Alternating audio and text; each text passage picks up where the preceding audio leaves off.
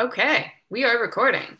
So, thank you for doing this with me, Lacey. I'm excited to get to chat with you and really, we know each other. I guess I'll give background for other people listening. We know each other through Sean's Money Mind Academy, and I've always really appreciated your shares in there and your insights. And I Oh, know that thank you.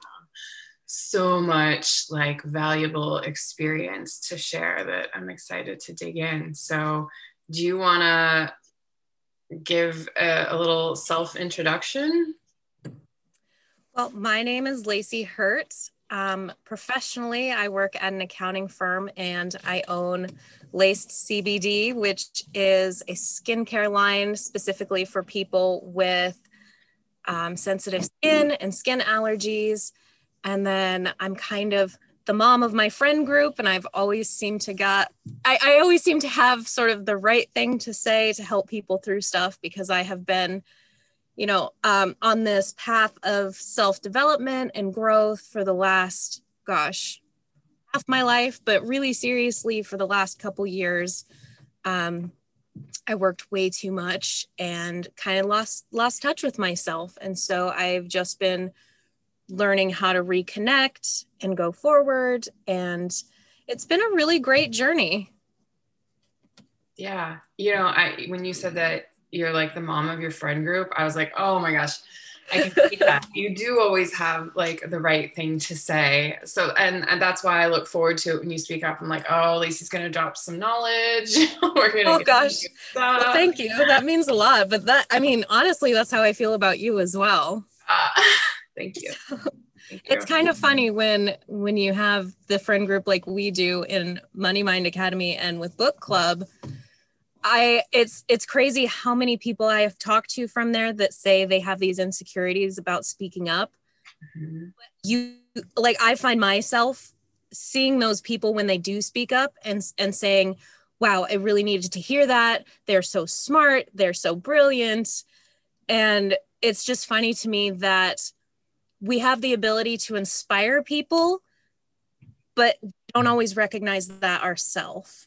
Mm-hmm. Mm-hmm. Which is like, I think that the community is so powerful because it's a space to where it's sort of expected. We're coming together for some Yeah. sort of assistance or learning, and then people get to reflect that back to us, and we go, oh, wow, really? Whereas in like the everyday, like in the workplace or just out and about, there's not as much of that openness because we're also like, I'm here, I'm doing my thing, I'm going along. And then Yeah. we don't speak up. So this place to practice has been really powerful for me. I And agree. I know I think it was the first week or second week that we were on a community call and I had said that at one point in my life I kind of stopped speaking up because I felt like I had nothing important to say.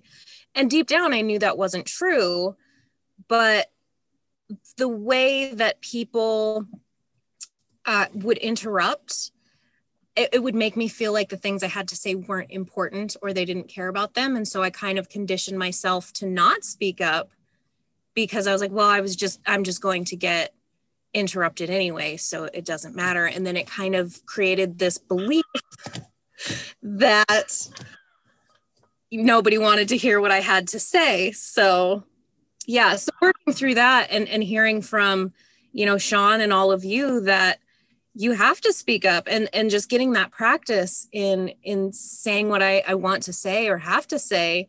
I found that being vulnerable with people really opened up my heart and my mind to speak more because especially on like Instagram, I consider Instagram to be kind of like my living diary where I'll post something and then kind of talk about my thoughts on whatever I'm feeling. And I get so many private messages saying, thank you for being vulnerable. Thank you for speaking up. I resonate with that. And so it's been a really positive way for me to say what I'm feeling and then have other people kind of relate to that and maybe consider same themselves. Mm-hmm. Yeah, it is powerful. I got so distracted by your cat. That was so cute.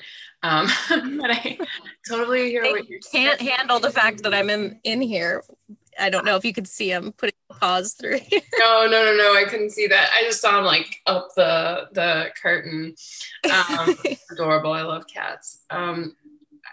You mentioned getting interrupted and that being sort of like a place where you started thinking, okay, well, what I have to say isn't important.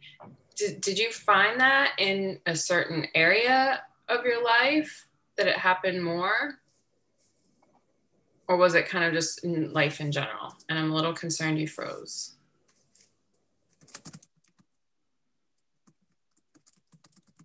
Are you there? Okay, we might have some technical difficulties. So see if you come back in or if it's my internet.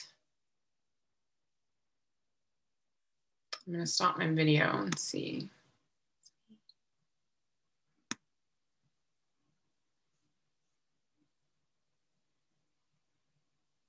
Okay. I'll give it a moment.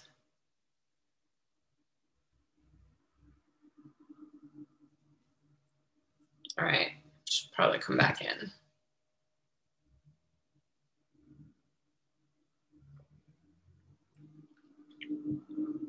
This is gonna come out interesting as a raw conversation if I don't edit this. So if you're watching, this is life, you know?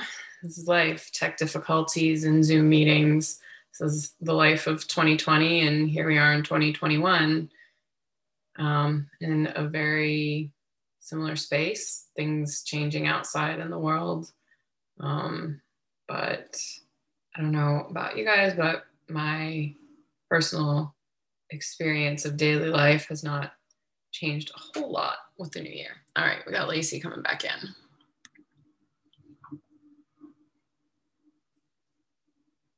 Hi.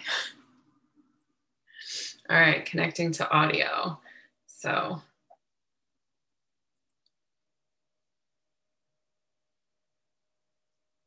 it comes in. Sorry, I was so afraid that would happen. It's all right. Tech difficulties, you know, this is life. This is the Zoom. Yeah. I tell you. Well, I'm glad you're back. I had a little monologue. Sorry. No, you're fine. Did you lose connection? I must have. I just called in on my phone so that I could use cellular instead, and that way we don't have to worry about it. Okay, got it.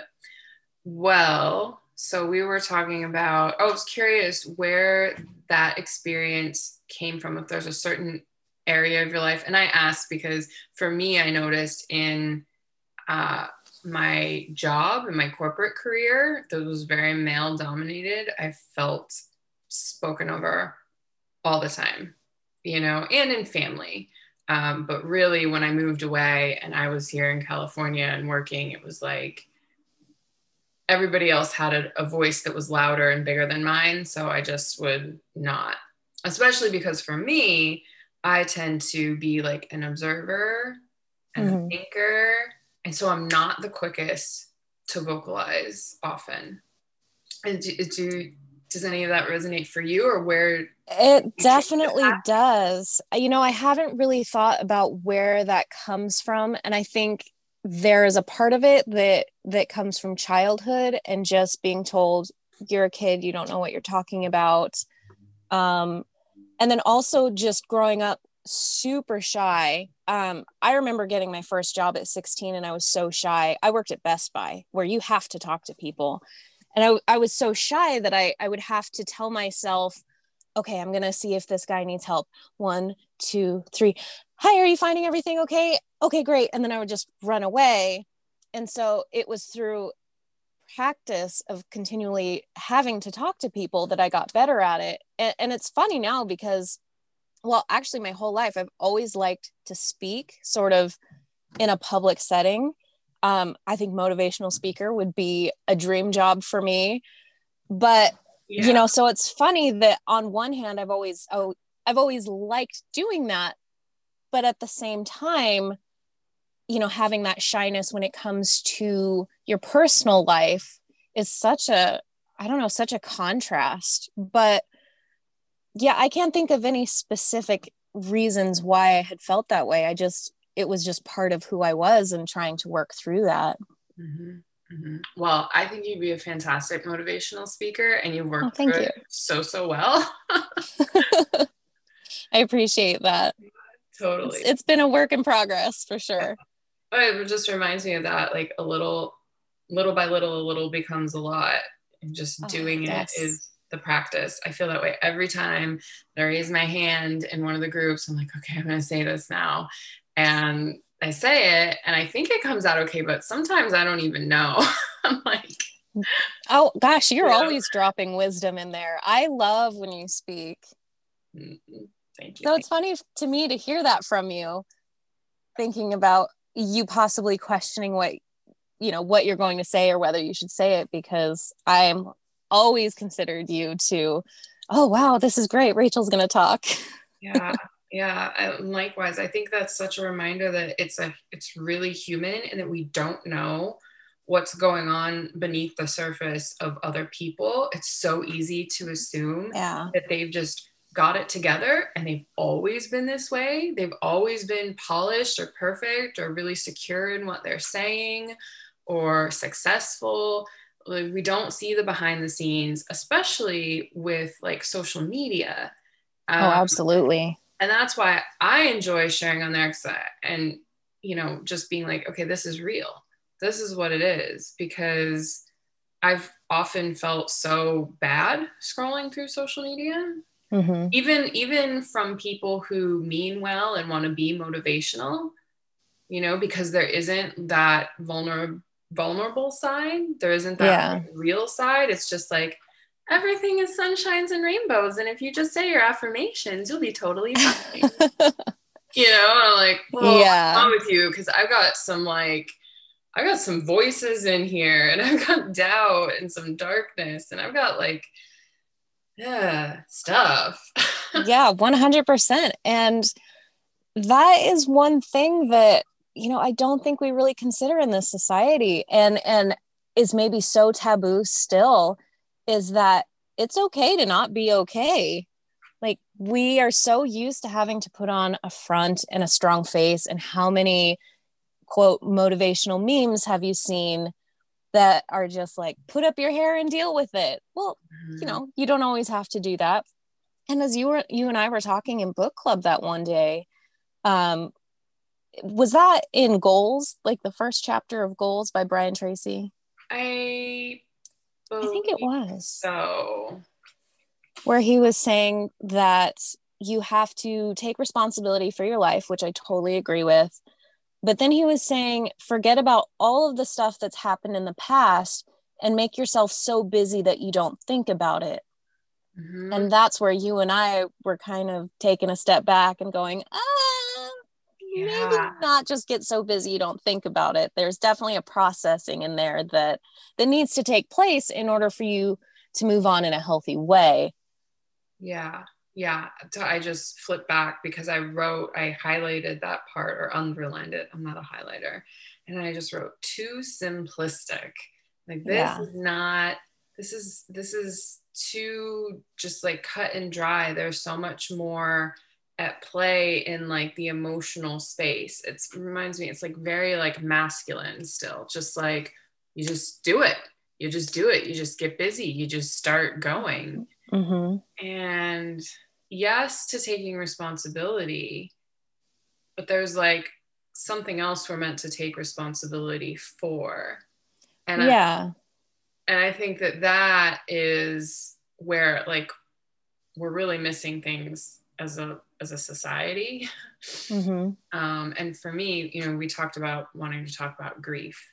I think there's a lot of grief in that space that just like doesn't get talked about. Absolutely. I actually took our conversation to my BetterHelp counselor, And her and I were also discussing how it is such a topic of conversation that people avoid because it's so uncomfortable.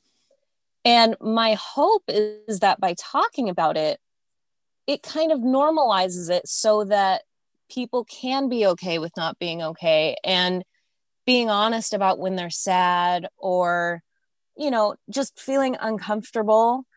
And I think also recognizing that grief comes from a lot of different places, instead of a lot of people think that it's just from death.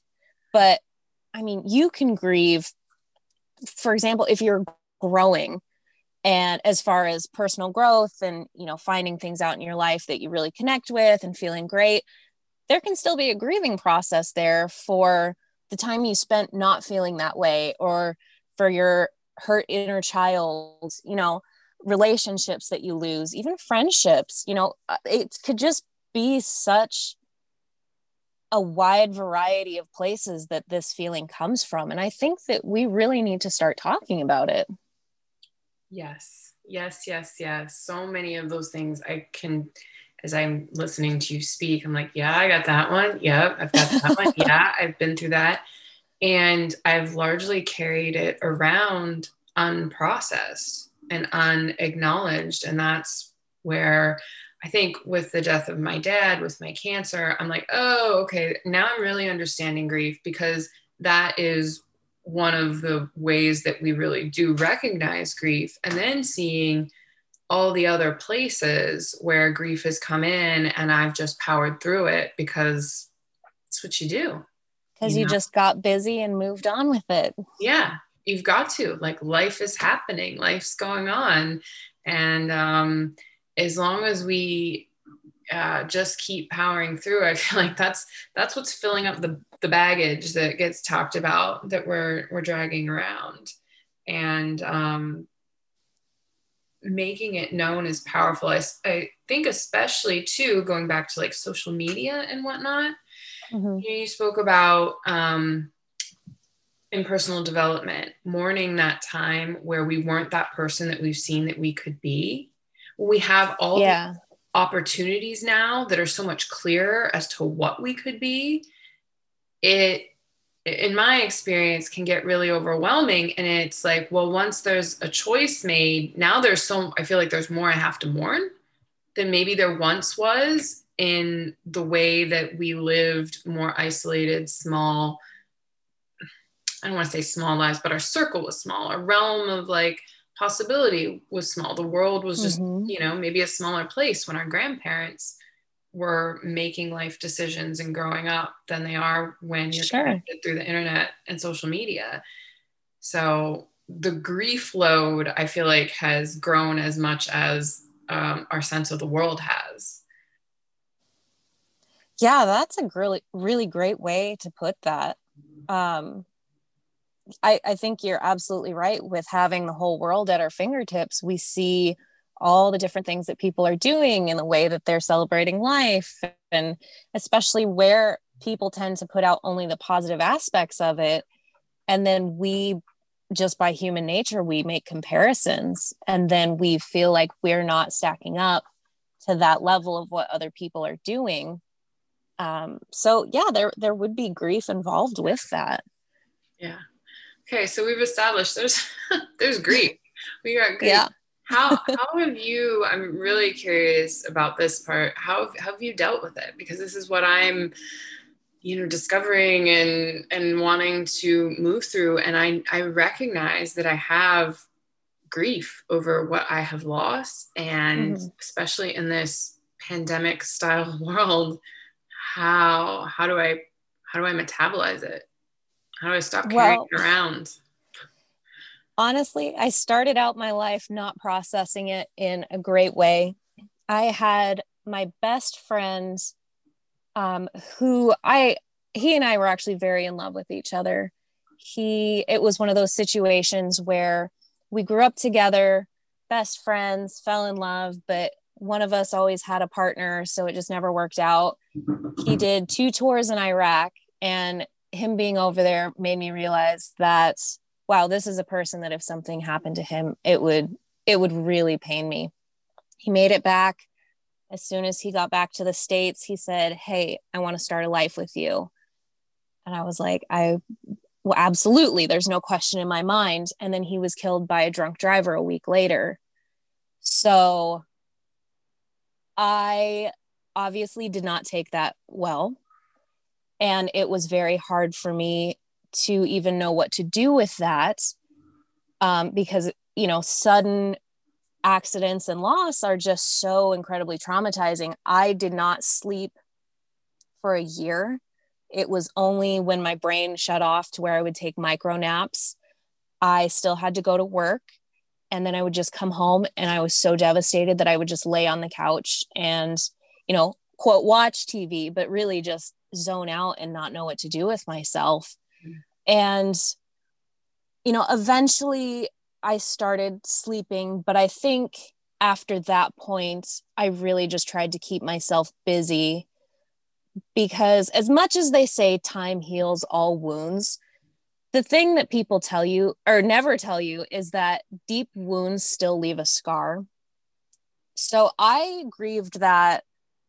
Honestly, I wasn't really okay with it until 14 years later, which is a very long time. I tried to move on with my life, and I had other relationships after that, but I found myself comparing my new partners to the one that I lost. And of course, that's not healthy. And I threw myself into work and I just stayed busy. And, I would say that I had that mentality of just throwing myself into work to not deal with grief or the things that were going on in my life that I was uncomfortable with. And I just worked and worked and worked. I had at one point 5 jobs all at one time. So, Oh, I didn't have time to sit with myself and my feelings. There was no quiet time. It was always being busy. And I actually gave myself an autoimmune disease because I had burned myself out and worked so many hours and lost so much sleep that my body got sick. And so I had to start learning how to slow down. And then, of course, there's another grieving process with, I don't have my old life where I could do whatever I wanted anymore. And that was really hard for me. And I won't lie, I went through a lot of times where I had really great depression. And back into 2016, I was so depressed that I actually started considering suicide as an option. And it was bad enough to where I started reaching out to friends and telling them that's how I felt. Hey, I'm so depressed. I need help. I'm really considering suicide. And people don't know what to do with that information. Well, So that's another part of it. what can you give an example of, like, how you were met and maybe how you would have wanted to have been met, or what you think is a way? I'd love to hear from someone who's been there. How do you meet someone who comes to you with information like that? What's the wrong way? For me, when I would tell my friends I'm really depressed, I'm considering suicide, a lot of times I got laughter because they thought I was joking, or just the awkward silence. And honestly, the reason that I kind of snapped out of it and realized that I needed to make a change was I had the one friend that I had told, and he said to me, "Why would you ever do that? You can't destroy energy. You can only change it. So whatever you're feeling right now, you can't destroy it by taking that action. You're only going to transmute it into another form of energy and still feel the same way." And that hit me on such a quantum physics level. And I don't know why that was the thing that appealed to me, but I was like, oh my gosh, that's so true. But as far as if you were dealing with someone coming to you, telling you that that's how they're feeling, of course, always take it seriously. And for me, when people have come to me with those feelings, I make sure to continually check on them, because how professionals and those memes online will say, just reach out. Mm-hmm. When you're depressed, just reaching out is the hardest thing to do because you feel like a burden to other people. Mm-hmm. So meeting that with compassion and offering to check on your friends, and I mean, definitely helping them get professional help, because while I think that mental health is not your fault, but it is your responsibility, sometimes those people are not always able to help themselves. So getting them to a place, and maybe like, hey, sign up for BetterHelp, or maybe we could go for a walk, and just listening and showing someone that you care about them and reminding them that they're not a burden is probably one of the strongest things you can do, because you can't fix somebody. They're going to have to go through that journey themselves. Mm-hmm. But really showing someone that they are loved is a great way to help. Yeah.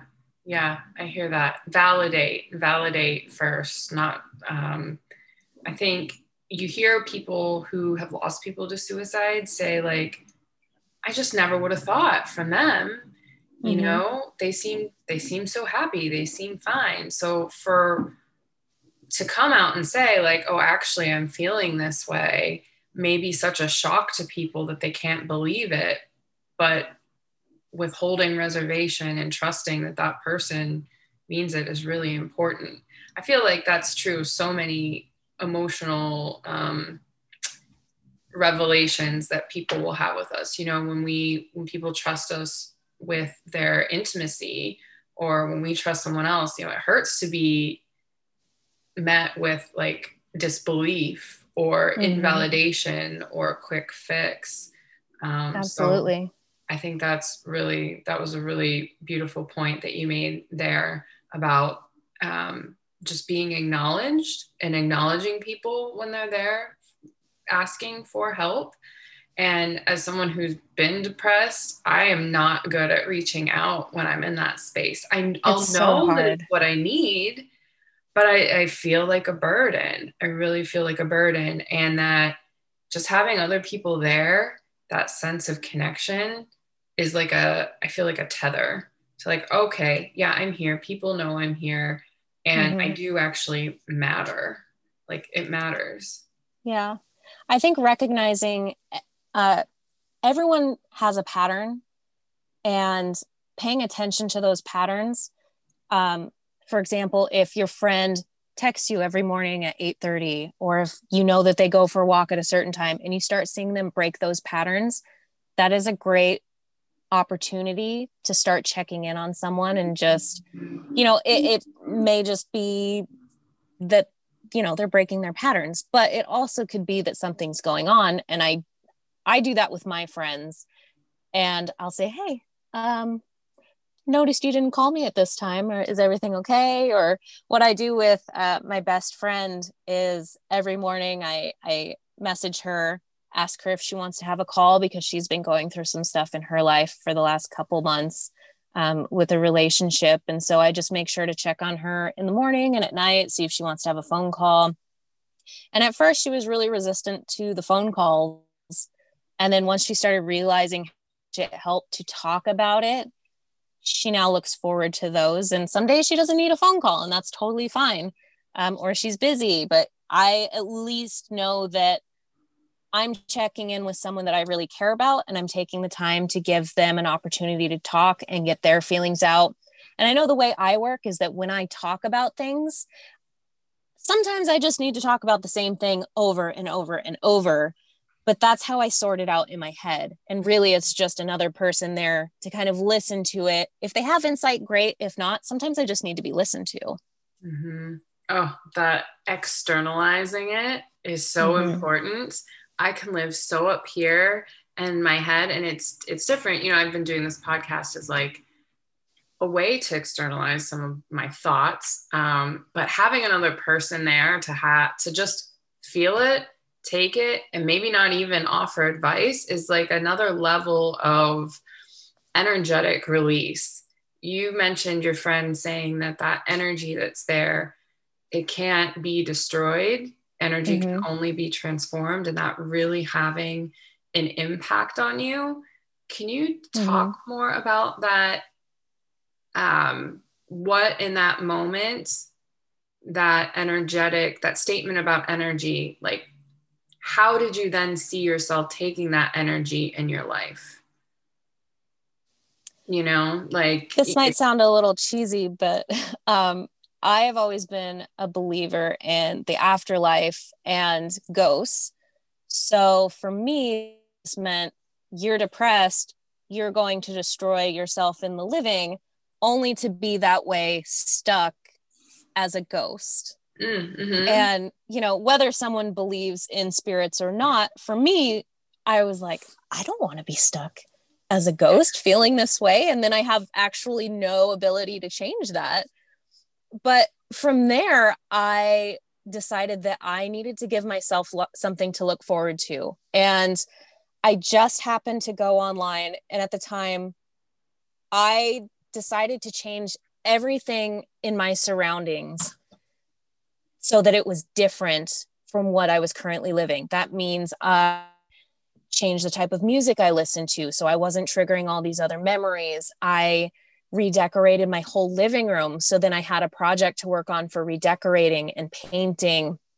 And I booked a concert ticket to go see Brantley Gilbert in Wyoming. So now I have a road trip to look forward to, and I have to figure out how to pay for it because I also had to rent a car and get hotels and, you know, so I was like, well, I'm not sure how I'm going to make this happen, but I did. And then every day I worked a little bit harder and I started to get a little less sad and more excited because in 6 months I had something to look forward to. And it's crazy the way it worked out because by the time I reached the road trip date, I had saved up double what I was hoping to for the trip. I ended up stopping at Lewis and Clark Caverns along the way. So it was like, then I got a chance to be in the earth and connect. And I stopped, you know, at every little place I wanted to stop along the way. So it was a really fun trip. And then the day before this concert, I won a meet and greet with the artist that I was going to see. So I actually got to meet the person who was the reason for me to keep going. Mm-hmm. And it was incredible to me. Like I had such an amazing time.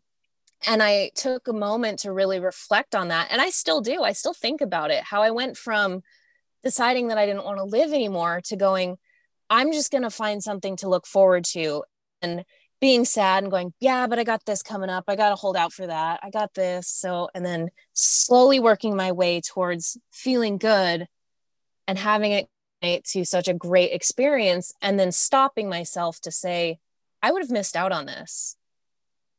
I would have missed out on the friends that I made along the way. I would have out on meeting someone who became like one of my favorite musical artists.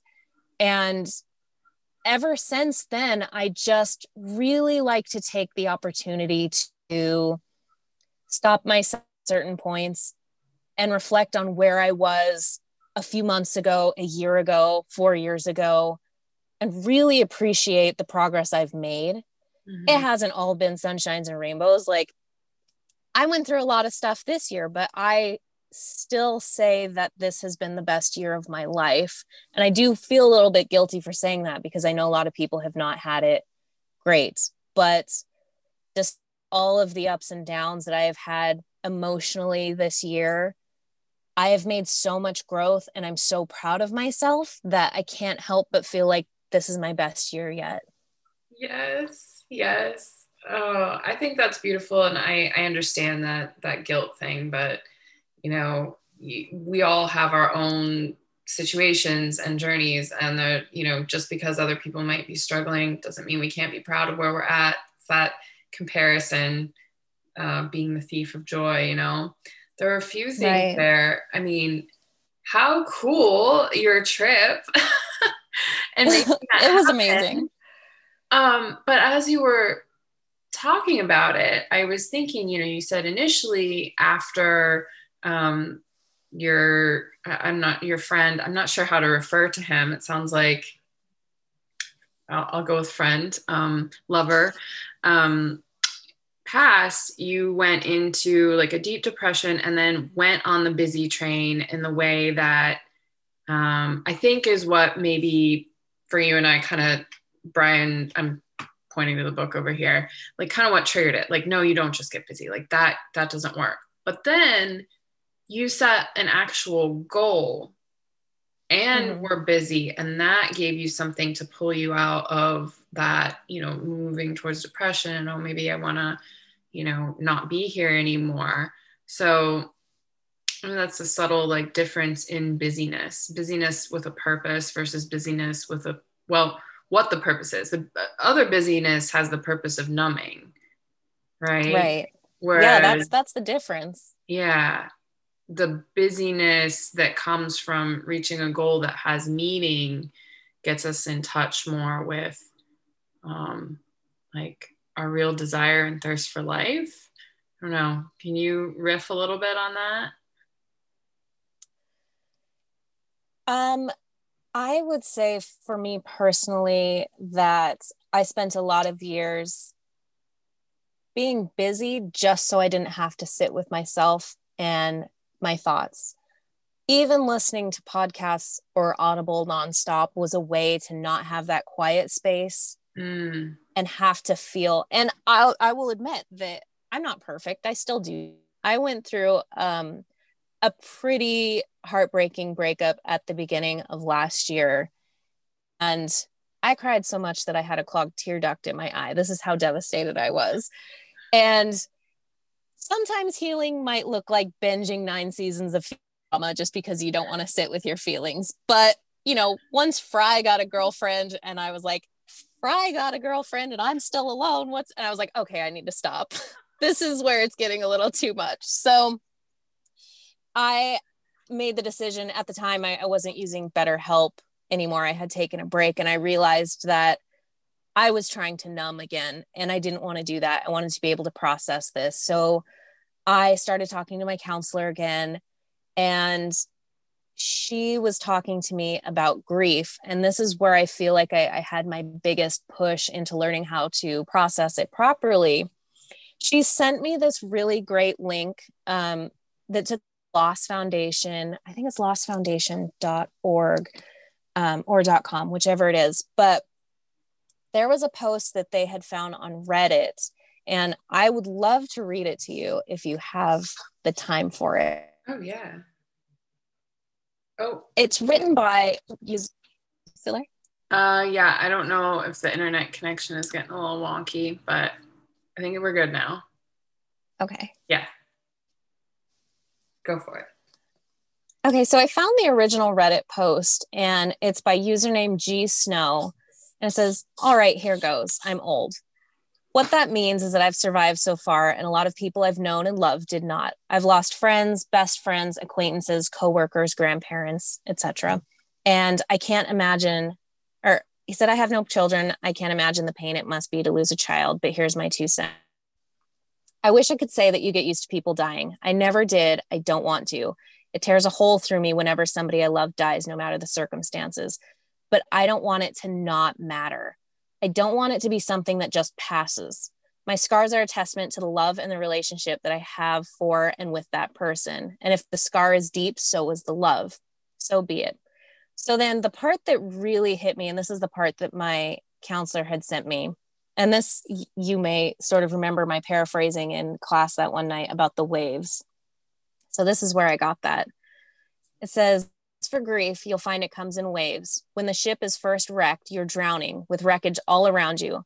Everything floating around you reminds you of the beauty and the magnificence of the ship that was and is no more. And all you can do is float. You find some piece of the wreckage and you hang on to it for a while. Maybe it's a physical thing. Maybe it's a memory, a photograph. Maybe it's a person who is also floating. For a while, all you can do is float and stay alive. In the beginning, the waves are 100 feet tall and crash over you without mercy. They come 10 seconds apart and don't give you time to catch your breath. All you can do is hang on and float. After a while, maybe weeks, maybe months, you'll find that the waves are still 100 feet tall, but they come further apart. When they come, they still crash over you and wipe you out. But in between, you can breathe, you can function. You never know what's going to trigger the grief. It might be a song, a picture, a street intersection, the smell of a cup of coffee. It can be just about anything. And when the waves come crashing, but in between waves, there is life. Somewhere down the line, and it's different for everybody, you find that the waves are only 80 feet tall or 50 feet. And while they still come, they're further apart. You can see them coming, an anniversary, birthday, Christmas. You can see it coming for the most part and prepare yourself. And when it washes over you, you know that somehow you will again come out on the other side, soaking wet, sputtering, still hanging on to some tiny piece of the wreckage, but you'll come out. And I just love that. Mm-hmm. So I like to remember that grief does come in waves. And yesterday I was feeling really great. I'm very happy right now. And yet when I laid down to go to sleep last night, I had some feelings come up from a past relationship that, I don't even really think about much anymore, but it was something that had caused me grief, and it kind of came back in this little wave up onto my shore. And I just took the moment to go, yeah, that was really sad, but I'm okay now. And I don't have to think about it. I kind of felt my little bit of feeling there for a second, which was kind of how I had felt about it in the past, but it was stronger. But this time I just kind of like on meditation apps when they say, imagine the sky, and then you have these thoughts that come by like clouds. You witness them, you can acknowledge that they're there, and then you just let them pass. Mm-hmm. And that's what I'm really practicing doing right now, is taking the time to acknowledge that, okay, this came up for me. This is how I had felt about it. I may still feel that way, but not so much now. And I can just let it pass. Mm-hmm. And it may come back, but I'll be okay. Mm-hmm. I'm okay. Mm-hmm. And sometimes I'm not okay, but I know that at some point I will be. Right. Everything changes, everything, and the time goes on.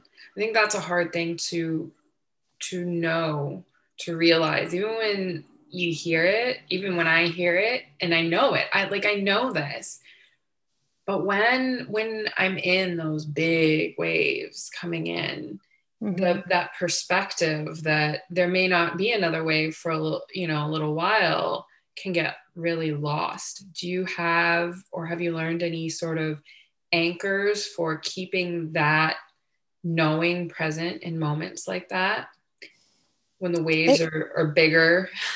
Yeah, it can be difficult. I mean, with the pandemic this year, all of my coping mechanisms were taken away. Usually I would go to the gym, I would hang out with friends, and I would just have those outlets. But I was really forced to sit in my house alone, of all things, mm-hmm. and just deal with my feelings. And so what I had kind of started doing for the big waves was just crying. Sometimes crying is just such a great release. I think especially if you feel like you have to cry and you hold it in, don't do that. Don't do that. Just let it out. Yeah. I have cried. I've gone grocery shopping and then come home and then just sobbed in my car for 5 minutes before I even go into the house, just because it comes up. And I think recognizing those times when these feelings are coming up and just letting them out and feeling no shame about it is one of the things that helps the most. Mm-hmm. And then, gosh, what else did I do? I honestly, that, because I had no other, that was one of the things I did the most, but also getting outside. Mm-hmm. I'm really fortunate to live close to a river, and it's in a little wooded area. So I have a spot down by the river that I like to go, and I just listen to the water flow. And I like to sit on a rock that's in the water, but big enough that I can not get wet.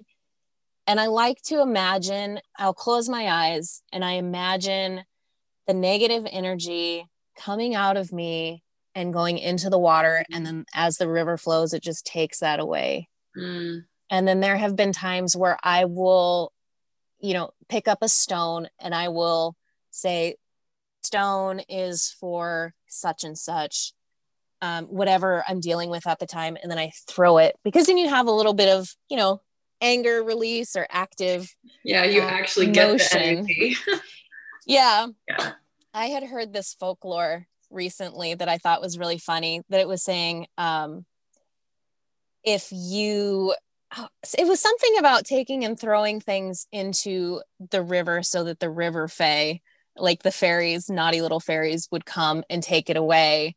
And I was like, oh my gosh, that's kind of funny, because that's what I've been doing for the last couple years, of just taking these stones and throwing them in the river just to get that energy out and feel like this little piece, this represents whatever, and then throwing it and it's gone. So I thought it was funny that there are actually folklores that are kind of based on that same idea. So other people have had this idea, clearly. Yeah. And there's probably some evidence that doing little rituals like that can help you feel better. Yeah, yeah. I think it's so cool that you tapped into that like innate wisdom that is, rooted in folklore that people have been doing for so long. And I do think that there's something to that. I've done emotional release techniques that are just image based, where like you feel the emotion and you've got a balloon and you see the balloon and you feel it, and then let it go, or things like that, or put it in a box and tuck it away. But to actually have a physical object and take that, to put the body into it in a way where you can like feel the density of a stone, just when you were speaking about it, I was like, oh, I like that. That feels really good. And the water, just being around that connection to nature. Nature is like where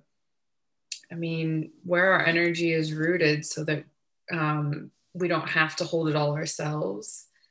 So yeah, nature is beautiful. There was something, when you spoke about crying in the car and just crying, I'm so jealous. My body was like, I want that. Somebody teach me how to undam my tears. And that has been, sometimes it comes up. Like I picked up water. I've got my water here, and I placed it on my nightstand the other night, and suddenly just wanted to cry. And I let myself, and I was able to. But there are other moments when I can feel it and it just tightens up and it's not there. And it's like, whew, I'm not sure how to move past that. That's where I'm part of my journey, my adventure right now. So have you ever encountered a block to your tears? Yeah, I had that for a lot of years, where I kept trying. Everyone knew me as their strong friend. I always seemed like I had my stuff together, and I wouldn't cry about things. I would excuse myself to maybe go into the bathroom at work and cry it out, and then come back, and I would be poised, and you'd never know anything was wrong with me. And at some point I was just like, I can't do this anymore. And I think with you having the dam on your tears, I think when you are ready to, I think you'll just cry. I don't know that there's anything that I'm aware of. There's probably a professional out there who could better help with this. I think you'll just get to a point that when you're ready, you will. And, you may get to a point like me where sometimes you're just loading the dishwasher and you'll start crying. And there's no reason. That 2 days ago, I was having a fine day. And then all of a sudden I realized, ooh, I kind of feel like I need to cry right now. And then I stopped what I was doing and kind of checked in with my body and realized I don't have to, but it's kind of there. So there's something there and I'm not really sure what it is. And I think checking in with yourself is really important. Oh, thank you for sharing that. Do you find that when you cry, that sometimes like you don't know why and you don't need to know why? Yeah. Or you try to figure it out? That is such a great question. I don't know that I've really paid attention to that. I know that That's sometimes I probably will just good. cry. So that's probably good because I do the why, and I think I put like an expectation on knowing that like Uh-huh. stands it up. So sorry, I didn't mean to interrupt. Oh no, keep going. I'm interested. Yeah, I just sometimes I think I put like an expectation on my tears, or like they need to have a reason. They need to have a reason for feeling a certain way, or for coming out, which is a reflection, I think, of the expectation that I put on myself, that I need to be able to justify just the way I am instead of just accepting that I am the way I am. Yeah, gosh, the expectations. I'm so glad you bring that up because I actually wanted to bring that up with you. Ooh, expectations. I think going back to society as a whole, we have a lot of expectations of ourselves. And again, whether that's to be strong and I don't have feelings, which also I think can factor into the way that we have relationships now too, is that a big thing is I don't want to catch feelings. And we live in such a way that we're not holding expectations of people, but we secretly are. And I think that can really rob us of a lot of good experiences when we protect ourselves, quote, protect ourselves by not feeling our feelings or not wanting to fall in love because we have an expectation that we're just going to get hurt. And so we don't develop those deeper emotional relationships or loving relationships anymore. And we live in a throwaway society. And then we just really, in the end, hurt ourselves by doing that. And then I also think with expectations, I recently had a conversation with my counselor about them in the way that I needed to have a conversation with someone about, I had a relationship end and I felt like the way that it was handled could have been done differently in a more respectful and loving way. And so I needed to have a conversation. And my counselor had said, well, what do you expect to happen if you have this conversation? What are your expectations of his reaction? What do you need from that in order for you to feel okay? Or what do you want the outcome to be? And so I had to really think about it. For a good week, I sat and thought about it. And I realized I still need to get this out. I still need to tell him how I feel. And my expectation of how I want to be treated. So I thought about, well, what if I don't get this certain reaction from him? Or what if he's not open to it? Or what if he doesn't even want to have a conversation? Mm-hmm. And I had to agree with myself before even going into that conversation that no matter what happens, I will still be okay. I'm still going to say the things that I need to say. And if I don't get out of it what I expect to get out of it, I'm still going to be okay. Because at the end of the day, I just needed to say what I wanted to say. Mm-hmm. And that was that. Mm-hmm. So setting yourself up to, before you go into situations or conversations, setting yourself up to check in and recognize that whatever the outcome is, you're still going to be okay, can really help you if it turns out that it's not the way you wanted it to go. Mm-hmm. Yeah. It's a self-responsibility. Mm-hmm. Self-responsibility to know that you will be okay, not because of some outside force, but because you've got you. Yeah. That's a real practice. Yeah. It sure is. Yeah. Like you said, you sat with it for a week, but I'm thinking how many times, I mean, I'm going through something right now where I'm like, I just kind of want to like make the decision, which is really a pushing away in some sense, instead of sitting with the uncomfortable and knowing that whatever happens, it will be okay. Yeah, 2020 was my year of getting comfortable with uncomfortable, is how I like to describe it. Because I used to be a very reactionary person as far as if something stressful came up, I needed to resolve it right away. I didn't want people mad at me. I didn't want to seem like I was unprofessional. Like so many situations where I couldn't just sit and be uncomfortable. I needed to resolve now.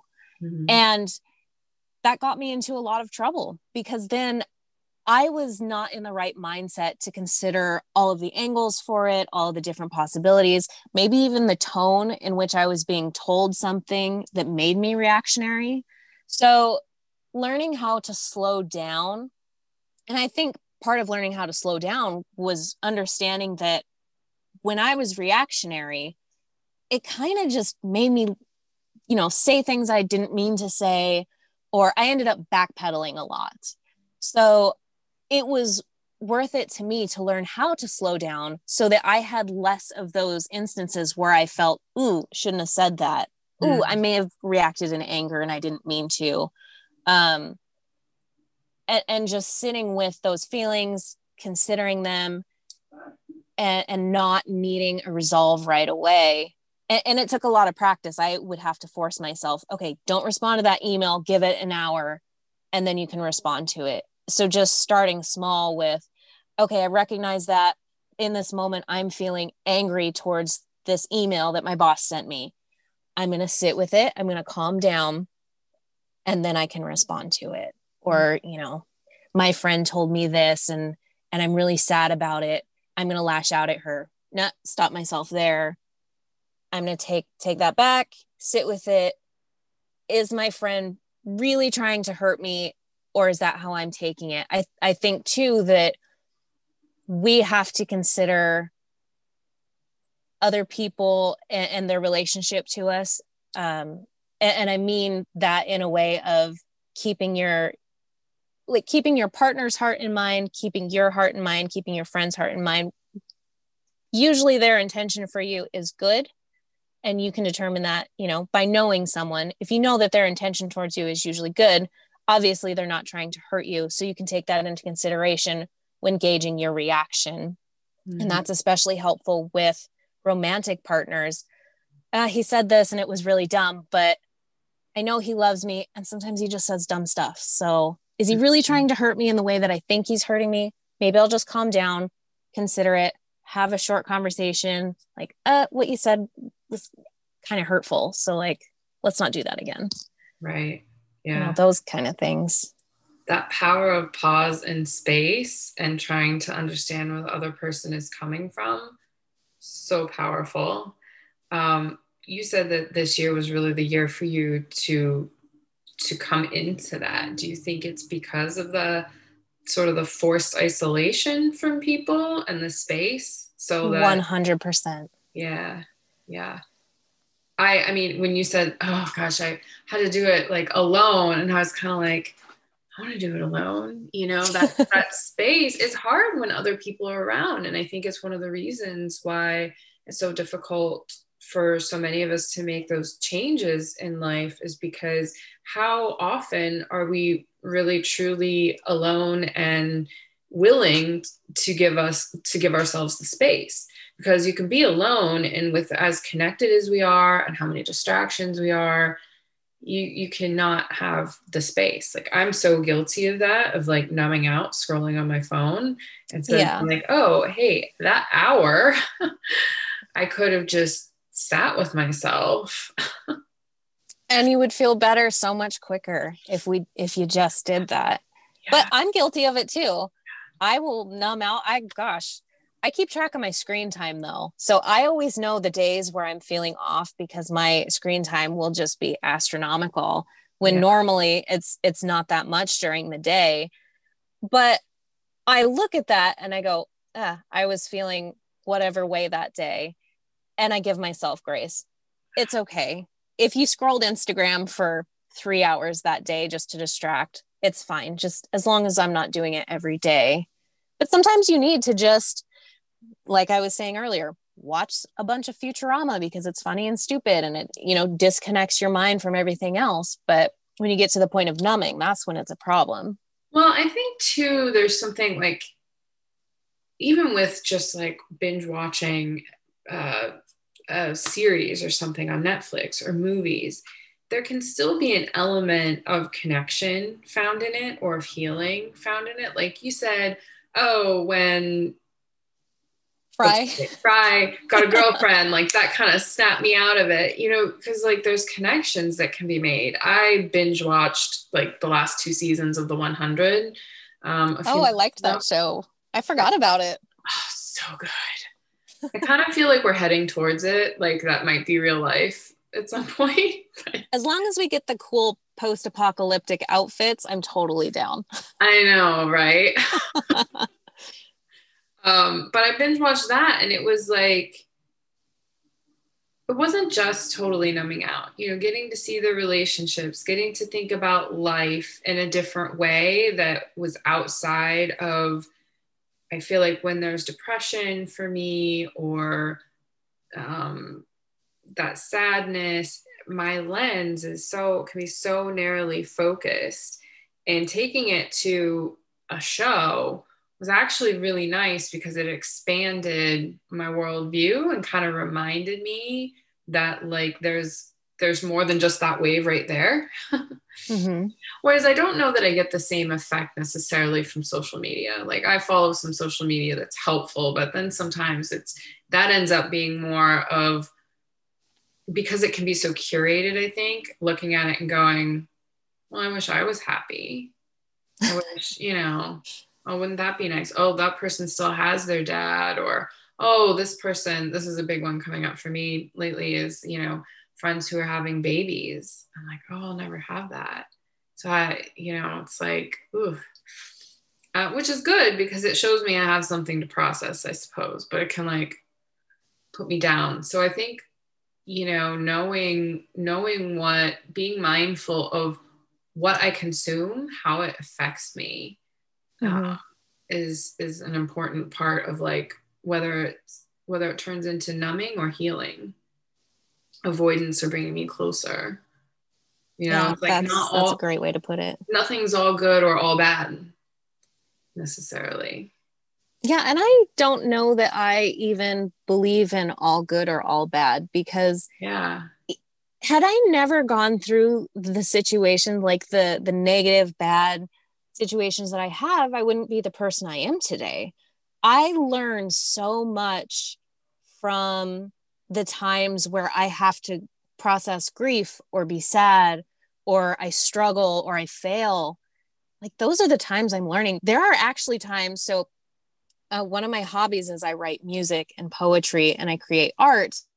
What? And there are times where I have like artistic block so bad that I will go, man, I just need a good heartbreak. Or, and it's like, those are the times that really fuel my creativity. And I do my best art when I'm sad or depressed, because those help me get my emotions out, and I take them from inside of me and I put them into a poem or into a painting and I create.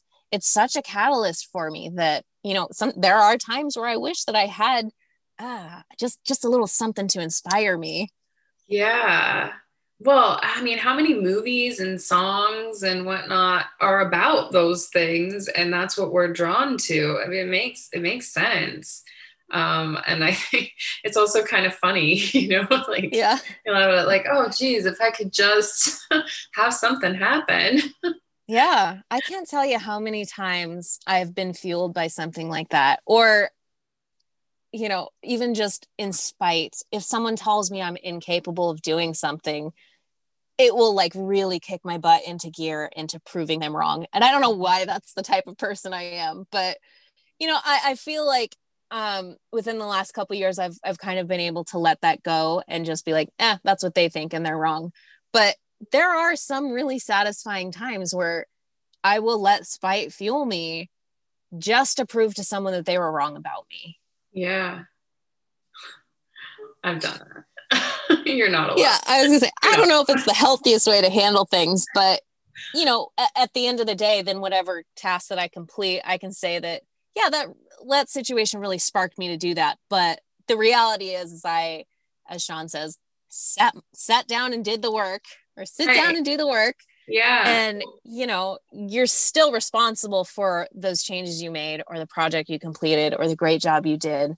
Like, you still did all that, and you can attribute your motivation for doing that as doing it from a place that maybe isn't the healthiest, or spite or anger or whatever it is. Because I think that if you allow that little spark of something to drive you, I don't know. I think that it can be a great way to get things done. I was going to say, as long as you recognize at the end that you really wanted to do it because it was something you wanted to do. Exactly. That's what I was going to say. I don't think it is necessarily unhealthy. Like, that emotion is there for a reason. And if you did it because you really wanted to do it, not only because someone said that you couldn't, then, there's that healthy balance. If we're only doing things just because someone says we should or shouldn't, then there's an emptiness behind it. Yeah. But what you're speaking to, I think, is like, I don't know, I like boil things down to that energy again.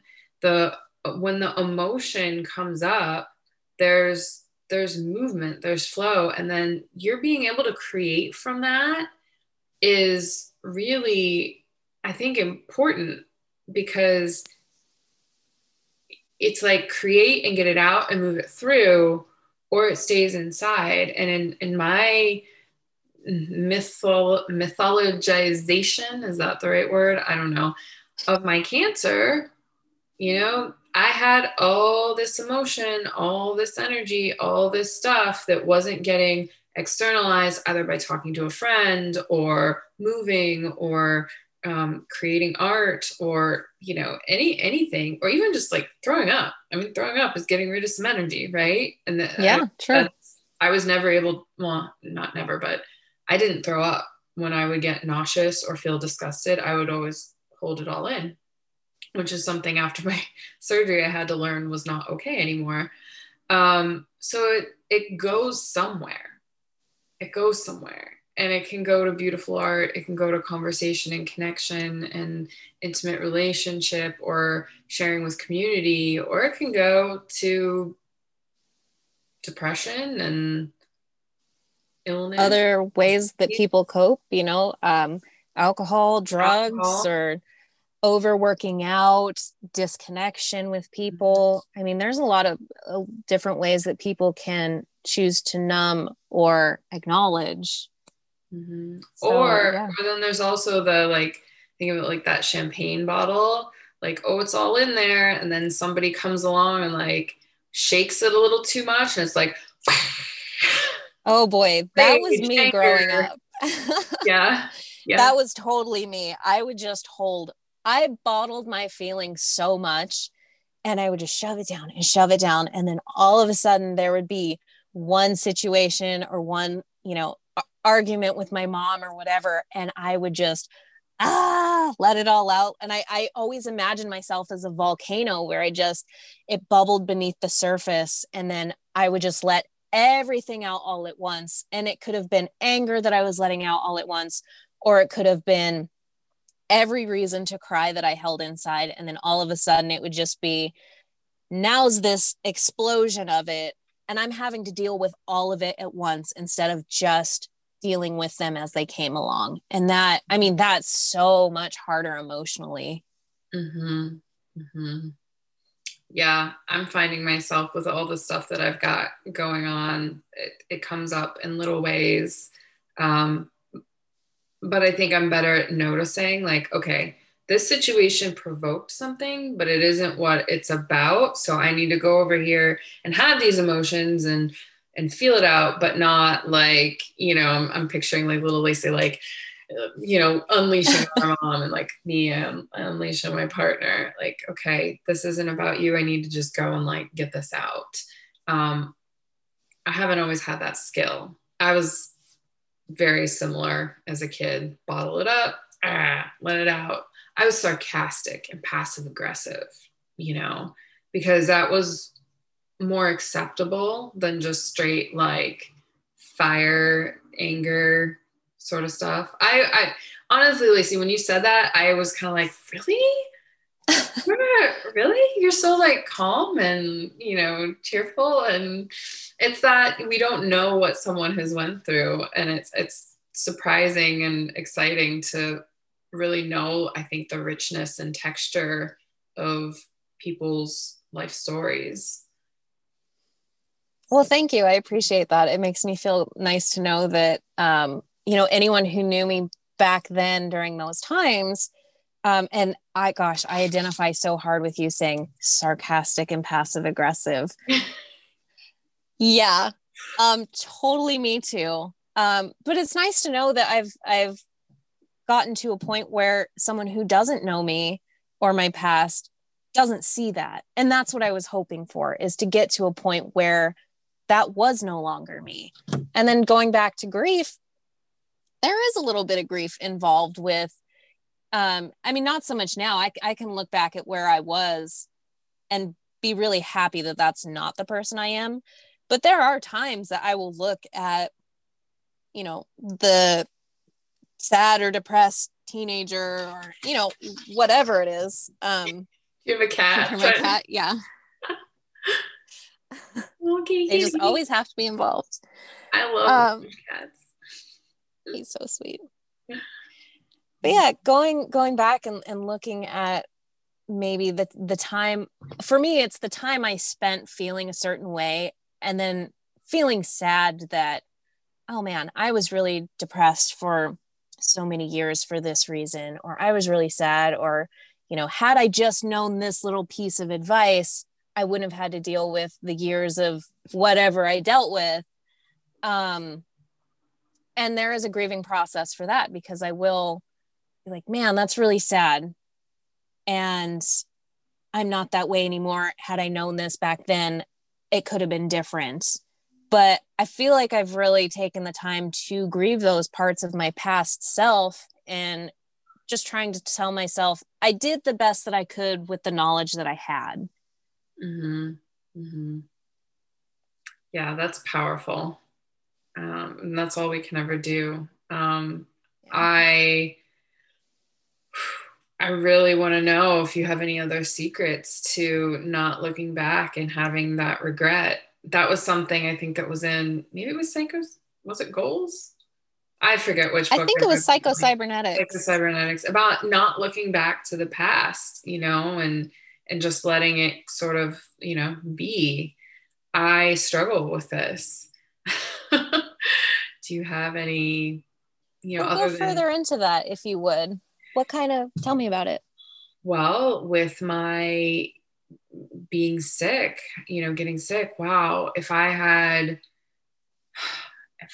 looked at my scans myself more in depth, if I would have pushed the doctors, if I would have trusted that I saw disease in my belly when I was tripping on mushrooms. And oh wow, yeah, I don't know if I've shared that on the podcast, but yeah, you haven't. That's interesting. I didn't know. I mean, I saw it and I was like freaked out. My partner was like, we took a drug, it's fine. I didn't understand really the power of psychedelics then, and it always kind of plagued me, but I was somewhat ashamed of it and didn't. What do you do? Walk into your doctor and be like, hey, I took some shrooms and walked in the forest and I think I've got something rotting in my abdomen. I didn't know. They bring you the white coat. Okay, sure. Yeah. Let me show you this padded room. So there's regret. It's like, it could have been different. I could have not lost all those organs. I could have a more normal life. And so I can look at it and be like, well, I also learned a lot and I didn't know what I didn't know. But there's anger then at the people who should have known, right? The doctors who should have listened to me, who shouldn't have shamed me. And like my therapist says, like, this is healthy healthy aggression that I have. Like, and it's true. And then that energy then that exists when I feel that, when I'm like, you should have known better. You should have been this. And even towards myself, like, well, I could have paid better attention. I could have been more curious. It's all energy to take and use for moving forward. But I have a tendency to go towards the past and just wish it was different. And I know I'm not accepting what is and all this, and I just need to let it go. But I'm just, I don't know. I'm in that in between. Maybe I need to go sit on a rock in the river or in a river and get some little stones and take that. That sounds so appealing. Like, you're like, this is for the doctor, the surgeon who told me it was a cyst on my ovary, and maybe see if I can hit some other rocks with it, because that would feel good. You know what? Oh, you're freezing. No, where are you going? Don't go, Lacey. Oh. Can you see me? I see your picture and I heard that. So, okay. Yeah. Got me back? Yes. Okay. Yeah, we're good. So I think that's a great idea as maybe a way to release. And if you want to get a Sharpie to also write down on the rock and then throw it. But also I noticed that you say, you do grieve and look towards the past, but then you also tell yourself, well, I learned something in the process of that. And I think that is very powerful in recognizing that the ways that this has shaped your life or taught you something or made you a better person. And then also realizing that sometimes stuff just happens and it sucks. And it doesn't have to have any reason that it happened. I think a lot of times we try and rationalize bad situations to make it feel like we went through it for a certain reason. And it's okay to not have that. Sometimes shitty stuff just happens. But I think you have done such a great job of, I went through my own health issues, certainly not as anything in depth or bad that you had, but I totally relate to the doctors not listening to you and, feeling like I should have done more to get that diagnosis sooner. But the reality is that it takes an average of 14 years for a woman to get her diagnosis because there is still such a stigma of hysterical woman. Wait, 14 and years? You don't know what yes, really? That is a fact. Yep. Wow. 14 years. When I first saw that fact, I was so angry, but I also wasn't surprised because I'm sure from dealing with doctors, they say, well, I went to medical school. What do you know about it? So you just get that, you don't know what you're talking about. Not to mention, most doctors don't even schedule the proper amount of time that you would need to talk to them anyway. Yeah. So they're just rushing in and out. And I've worked at a digestive disease center in a hospital. So I know that people become, I don't want to say immune, but they kind of become numbed to empathy for other people. I think because they deal with this so much and you kind of have to harden your heart so that you aren't taking in all of these feelings all of the time. Totally. And I totally understand that. I wouldn't I don't want to generalize and say that's every healthcare practitioner. I think there is a level of tough skin you have to work in that field because they are doing amazing work. I'm just saying that the people I worked for, they were not the greatest people. They were very harsh towards the patients, and they really lacked empathy and compassion. And it was hard to work there. It's one of the reasons I chose not to work there anymore. I just couldn't stand the lack of compassion towards their patients.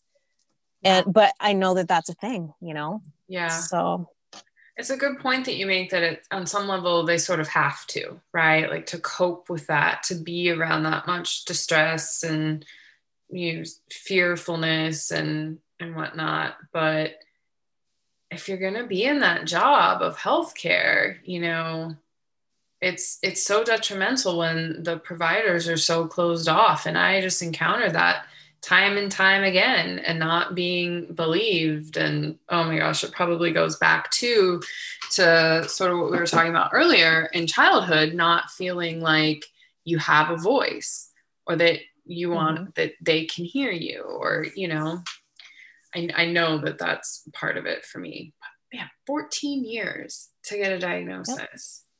Yep. I wish I had the source of that information to give to you, but I don't remember. I used to do a lot of healthcare research in my spare time just to educate myself, because I'm sure you're the same way. You never want to be in a position again where you overlook something about your health because you didn't know. Yeah. So yeah, being up on every little nuance, or, you know, for me, it's nutrition because I deal with a lot of food allergies. So I know a ton about nutrition and adrenal fatigue and hypothyroidism because I dealt with those things. And, you know, it was during one of those searches that I had found the average diagnosis period for a woman. And then, of course, it's even longer for a woman of color. And for men, I want to say it is like 10 to 12 years for proper diagnosis. So even men are not immune to the effects of not getting properly diagnosed in an appropriate amount of time. We just have a whole problem with our care system, I think, and how we look at health. I mean, I'm a huge believer in this, that just the way our world works right now doesn't work with our biology. And so the traumas and the emotional stuff that doesn't get dealt with comes out in ways that doctors don't understand. Like, okay, you broke your arm, doctors are helpful. You know, you've got a sinus infection, great, they can help you. But even I think when it comes to the treatment of cancer, I don't have full faith that we're really taking a very good approach. And so, you know, when talking about this, I feel some like fire coming up. I'm like, okay, you know, I'm going to be thinking about you when I feel these things, Lacey. And be like, how am I going to create? What am I going to do? How do I take this outside of myself and maybe make it so that it's not 14 years for other people, you know? Yeah. Well, if you want to get fiery, feel free. I am here to listen to that. Yes. And you are welcome to get it out with me. And anytime, even if obviously we're not on a podcast, if you ever want to talk about stuff and just need someone to listen, I will totally do that for you. Totally. I've got your number now, so you can expect to hear from me, I think. Oh, great. Sometimes I go into hermit mode. So. I totally understand. Yeah, I'm trying to, I don't want that to be, like, I know it's so important for me to externalize. Marion's helped me a ton with that. She told me that I have to stop keeping my feelings inside. She sent me a message on one of the calls one day, and I was like, how did you know? She's so wonderful, isn't she? She's awesome. I mean, I just love our whole community. I really do. I'm so glad that like I took the leap to be a part of it, and that I speak up even when sometimes I don't want to, because it's never like, I've never felt like I shouldn't have. Well, maybe once or twice I've been like, did it make sense, you know? But it's never been. Well, see, I've never had an instance listening to you where I felt like, oh, well, why did she say anything? Always have really brilliant things to add to the conversation. So keep doing that. Keep speaking up. I will. See, it's only me. It's only my own like self-judgment that goes there. But yeah, I'm curious. Lacey, I don't even know, where are you? Where do I know where in the world are you? Oh, I'm in Spokane, Washington. Okay. Cool. I'm thinking the beautiful Pacific Northwest. Yeah. It's all blue curtain. I've been thinking about moving. I don't really want to be in Southern California anymore. So I kind of want to like know where people are and like, do you love it there? Do you like Washington? Have you lived Yes, in it the is lakeside? so gorgeous. I've lived here since 1993. We moved around a lot when I was a kid. So I was originally born in Billings, Montana, Okay. and then we moved down to Las Vegas, Los Angeles, back up to Billings, and then over to Washington, Spokane. And again, that's one of the reasons that I was such a shy kid, is because every single year I was the new kid until I was 9 years old or 10 years old. So, because even when I moved here, there was overcrowding in the schools. So I had to go to different schools every year because they didn't have room for the students. And if you were a new student, you were low on the priority. So I was still continually having to be the new kid. Um, but yeah, it's so beautiful up here. When I first moved up here, I was not an outdoorsy person. And in fact, I only really stepped into being an outdoorsy person within the last couple of years because one, I was working too much to even have time to go do that stuff. And two, I'd never even been camping or anything. So I didn't realize I went camping for the first time in June, I think, of 2020. It was amazing. Yeah. I got to sleep outside and I really just, I like to say that my heart resides in the mountains with the trees because that is where I really connected with myself and with nature. And I have never felt so calm Mhm. as backpacking up a mountain into a forest clearing and sleeping by a lake. There's just something so magical about it. Wait, was like your first camping trip a backpacking camping style thing? Yeah. Wow, way to dive in. I know. Yeah. And I had made the mistake of taking a small cooler with me. And let Oh. me tell you, if there's one thing you don't want to carry up a mountain, it is a small cooler. So, mistake I'll never make again. But after that, my friend and I did other camping trips and still backpacking trips. Yeah. I can't imagine doing it any other way. I know people will take campers and drive in, but I really like the solace of just being with a good friend in the middle of the forest and just sitting there and connecting without, cell phones or other people or, it's just, it's so nice. The level of peace and quiet out there is really magical to me. Yeah. Okay, I'm coming up this summer and we're gonna go backpacking I would love by that. myself. Yeah, I think you would really like it up here. It's great because it's so close to so many things. We're 3 hours from Canada. I'm 20 minutes from Idaho, and then 2 hours from Montana, and then a couple hours from Oregon. Like there's so many places I can drive to the other side of the state, which is, you have the Pacific Ocean right there and the rainforest, and to have so many different things Mhm. so close within a day's drive. It's crazy. You never get bored. See, I feel that way about Southern California where I am. Like the desert's close, the mountains are close, the ocean's right here, there's city. But I don't know, I've been here for almost 17 years. No, almost 18 years. So it's like I just you mentioned earlier like you changed everything when you were getting through that grief. I Yeah. feel like with everything that's happened, I like my cancer, my dad, I came back and I've landed in the same place and I'm looking around and I'm going, huh? I'm trying to go back to such the same way of life. Um, I kind of want to shake up. I want different. I'm ready. Like this is it. I've been living this way. I don't know. I've had people suggest like change your entire wardrobe, start eating entirely different foods. Like you said, you listen to different music. Mm-hmm. Well, Yeah, and I completely redecorated my house. Like I even got new bedding for my bed because I just needed it to feel like a different environment and moving wasn't an option. yeah, And I still find myself doing that. I recently redecorated my living room. And I think I was telling you guys about that. And I bought a bunch of plants. And it was because I was at a different space in my life. And I took the photos from my camping trips and my hiking trips all year. And I printed them out and put them on the wall in nice frames and put my plants up, and I collect driftwood for crafts. So I made some driftwood plant holders.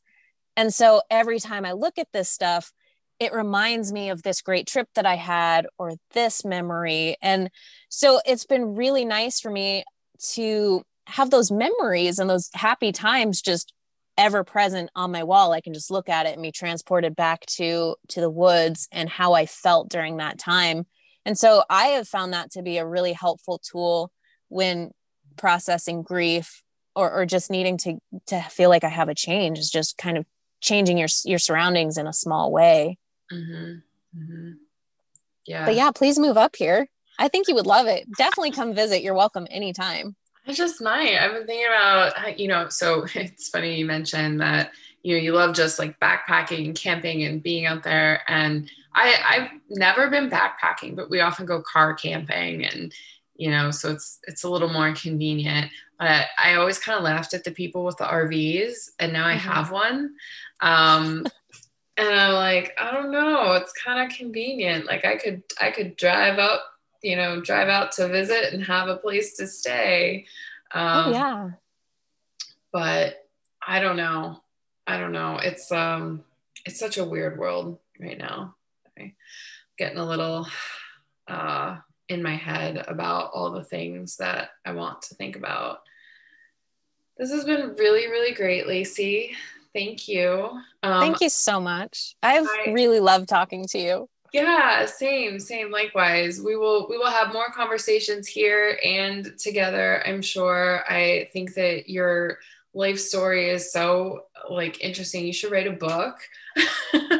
Thank you. I've actually been considering it. Yeah. Okay. I've kind of found a little passion for writing. And so I actually have a couple blogs. What? Yeah, I have one that I started when I was sick. And so I would write in it to just kind of get stuff out. And then I have a poetry blog. And I ended up making that one private because I get pretty deep with my thoughts on that one. But it's a great space for me to get that out. Mm-hmm. But I think that would be fun to get into a book. You just seem like you have I believe that we're all creative. It's just the extent to which we allow ourselves the time and space and permission to tap into it. But it sounds like you have these outlets that you flow your emotion into, and you speak about your emotions and your life so beautifully.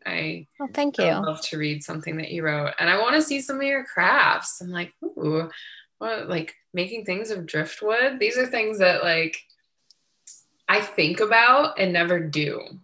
I'm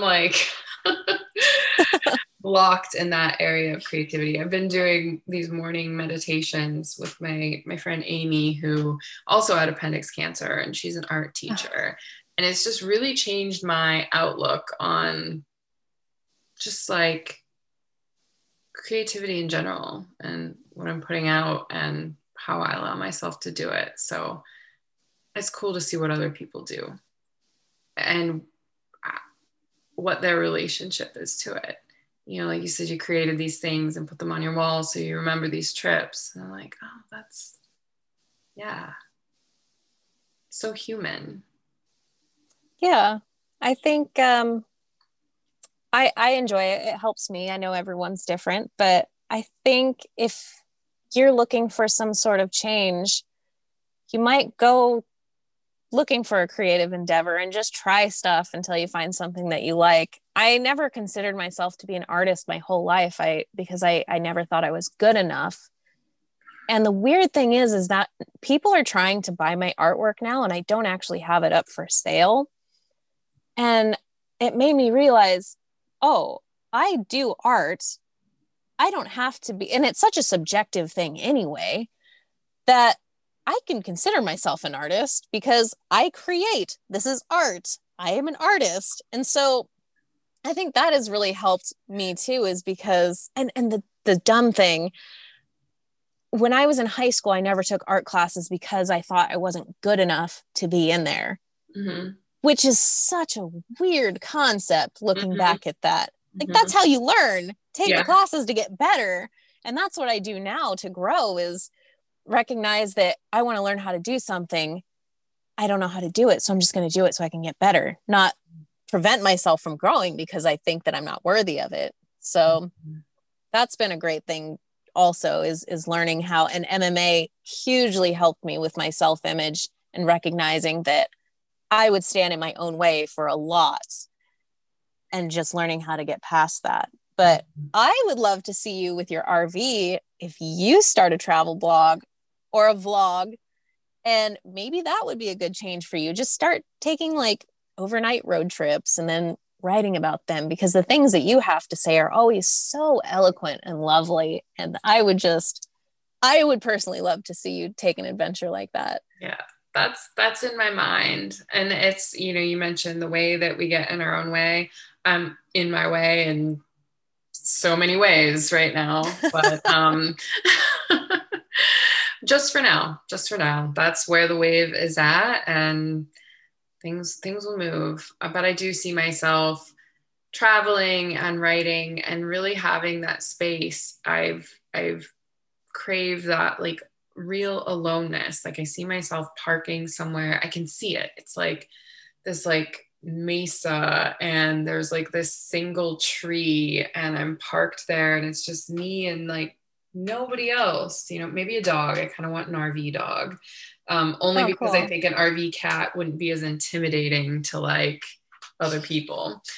Yeah, and just writing. So we'll see what comes of it. I would love that for you. I would be so excited to see your adventures. Cool. And I could totally see you doing that too. Yeah, I've heard that. So thank you. Yeah. Well, I've got to go to the bathroom, so I think this is a good time to wrap it up. Just gonna keep it real. All right. Well, thank you so much. I've really enjoyed talking to you. Yes, thank you, Lacey. I will. I'll see you tomorrow on our call, and I'll let you know when I've got this up. So, if actually, let's do one more thing, because I kind of forgot. This is going to be out as a podcast. Do you want people to? Is there anywhere people follow you? Do you want to talk about your CBD stuff? Do you want to point them somewhere? Oh, sure. I really don't have much of a social media presence, but if people would like to follow Laced CBD, you can find me on Instagram at laced_CBD. So that's at LACD_CBD. And that would probably be the best way to find me there. All right, cool. Well, till our next conversation, lots of love to you, Lacey. Thanks for being here, and have a good day. Yeah. Thank you. Take care. Bye. Bye.